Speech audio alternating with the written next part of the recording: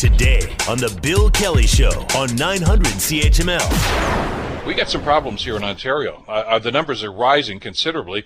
Dr. Tony Fauci did an interview on CBC. I don't know if anybody saw that the other day.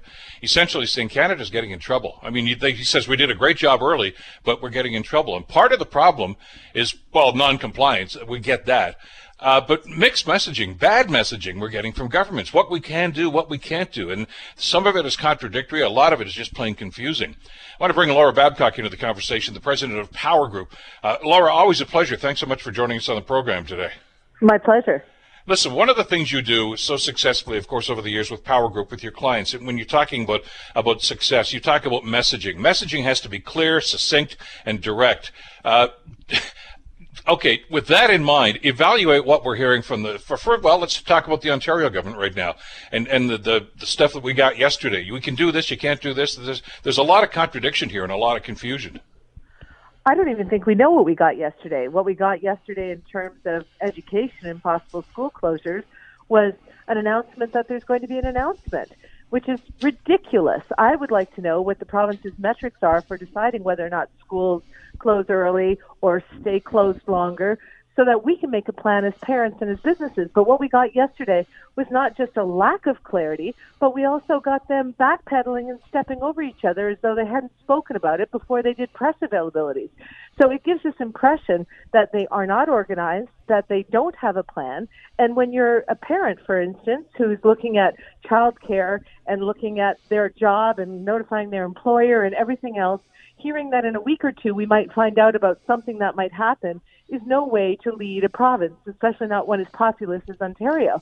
So yesterday was a total failure in terms of message delivery. And because the message around the schooling was so confusing and the announcement was a non-announcement by Lecce, what ended up happening is that Ford's announcement around mental health resources kind of got pushed to the back burner. They did something good on that file, but the rest of it was so confusing that people who were following it didn't know where they stood. And I would argue this morning, I'm still hearing from clients who are saying, is there school? Is their school going to be extended? Is it going to be shut down before Christmas?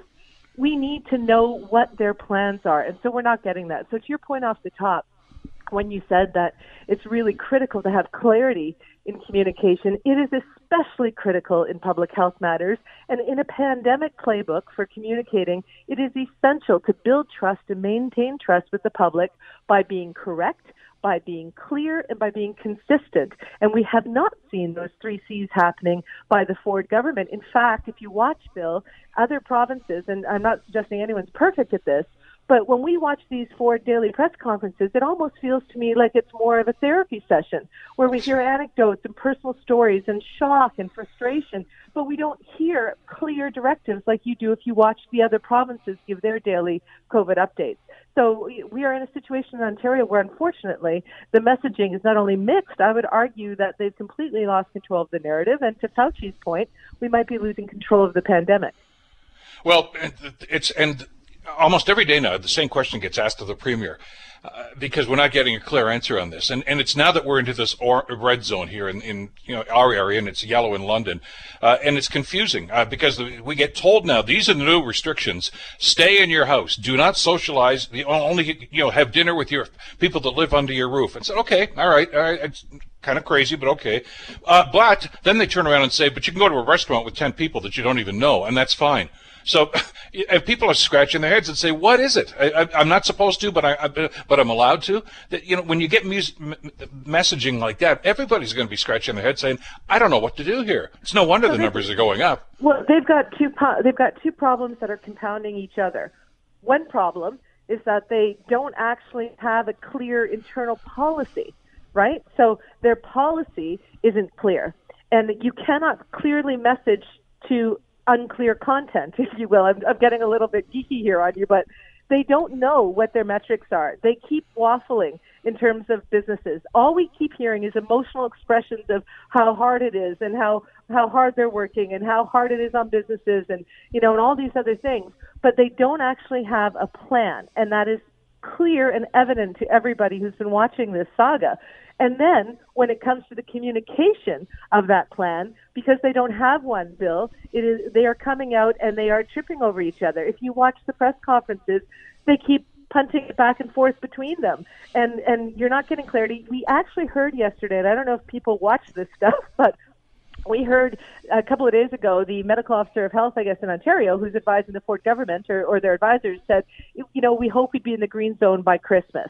And so then what you heard when Ford was asked about that yesterday, he says, well, I'm praying we'll be in the green zone. He's an optimistic doctor. What does that have to do with anything?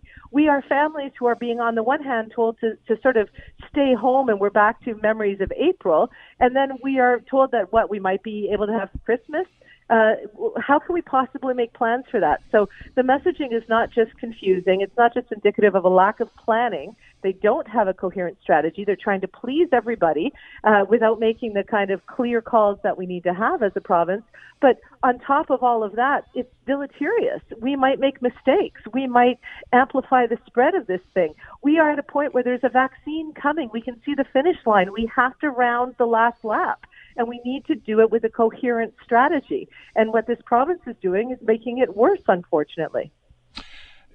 You look for leadership in situations like this, and the numbers are bad. The numbers are bad in the States. The numbers are getting pretty bad up here, too. And you're right, half measures are not getting it done. Yesterday, the governor of Ohio, who's a Republican, by the way, issued a 35-day, warning. This is it, masking, everything. Premier Moe in Saskatchewan, same thing. A very small C conservative premier and government simply said mandatory masks right across the province. No exceptions. That's all there is to it. Those are people that, now you may disagree with that. That's too bad if you do, but it's strong leadership in saying this is what we need to do. We're not going to ask you to do it. We're not going to suggest that you do it. We're going to say that's the law until we get this thing under control. Where's that kind of leadership here? Well, imagine if we'd heard the messaging from the get-go, and maybe it's never too late to pivot, but imagine if we'd heard seatbelts save lives. Seatbelts are uncomfortable, but they are mandatory. Masks save lives. Masks are uncomfortable, but they are mandatory. And guess what? If we have an absolute masking policy, we might, in fact, be able to keep more businesses open as we have to wrestle this thing down. It has to be mandatory, and I'm not just talking about a mask order.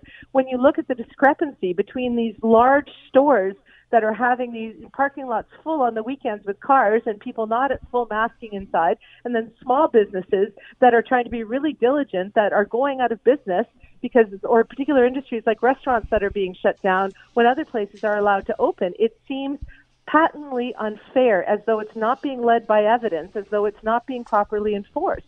And what that leads to is an absolute breakdown in the public trust. And we're going to start to see lawsuits, and we're going to start to see people who are saying, no, I can't do this.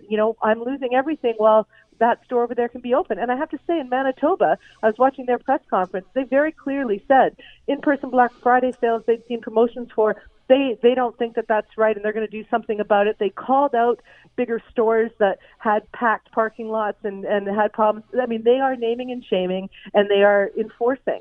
And I think that we need to demand that our province stops telling us how difficult this is and stops telling us about their families' personal experiences with testing or with whatever else, and starts telling us what we are going to do collectively together and how they're going to use their power, which is uniquely theirs, to enforce it so that we can get over this hump and we can actually get to the vaccine and less people will die. They're not even talking about the death tolls anymore.